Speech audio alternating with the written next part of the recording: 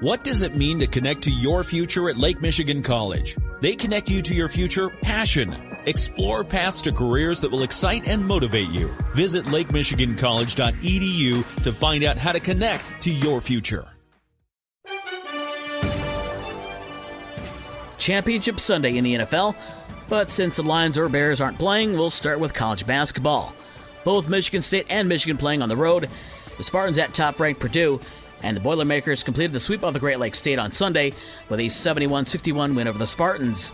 Zach Edey had a career-high 38 points and 15 boards for the Boilers. A.J. Hoggard had 20 points to lead MSU, who haven't won a game at Purdue since 2014. Michigan, who lost to Purdue on Thursday night, were at Penn State on Sunday and got freshman Jett Howard back in the lineup. Michigan fell to the Nittany Lions, though, 83-61. Jalen Pickett had 25 points for Penn State. Howard was 5 of 7 from three-point range for Michigan and had 21 points. On the women's side on Sunday, number 20 NC State beat number 7 Notre Dame 69-65. 22nd-ranked Illinois beat Michigan State 86-76, and number 13 Michigan won at Minnesota 77-41. Michigan's Layla Falia had 22 points, and in the game, Michigan's Leah Brown scored her 1,000th career point. Now to the NFL, where Super Bowl LVII, or LVII, is set. After Philadelphia beat San Francisco 31-7 for the NFC title, and Kansas City beat Cincinnati 23-20 for the AFC crown. In the NFC game, Philadelphia had 4 rushing touchdowns, and the Niners lost both of their quarterbacks to injury.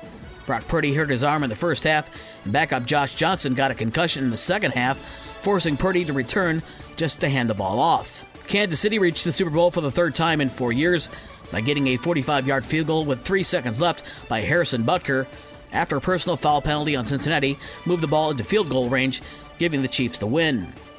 In the NBA, it was Memphis with a 112-110 win over the Indiana Pacers. John Morant had 27 points to lead the Grizzlies. Tonight, the Pistons are in Dallas to take on the Mavericks at 8:30. In the NHL, the Red Wings and Blackhawks have a little time off, with the league now reaching their All-Star break. The Red Wings and Blackhawks don't play again until February 7th. The All-Star game this year is in Florida. To tennis, where Novak Djokovic won his 22nd career Grand Slam event with a 6-3, 7-6, 7-6 win over Stefanos Tsitsipas at the Australian Open.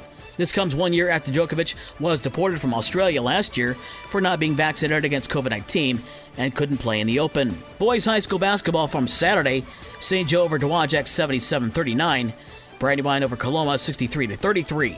Girls basketball on Saturday had Bridgman over New Buffalo 53-18 and Lawton over Allegan 45-39.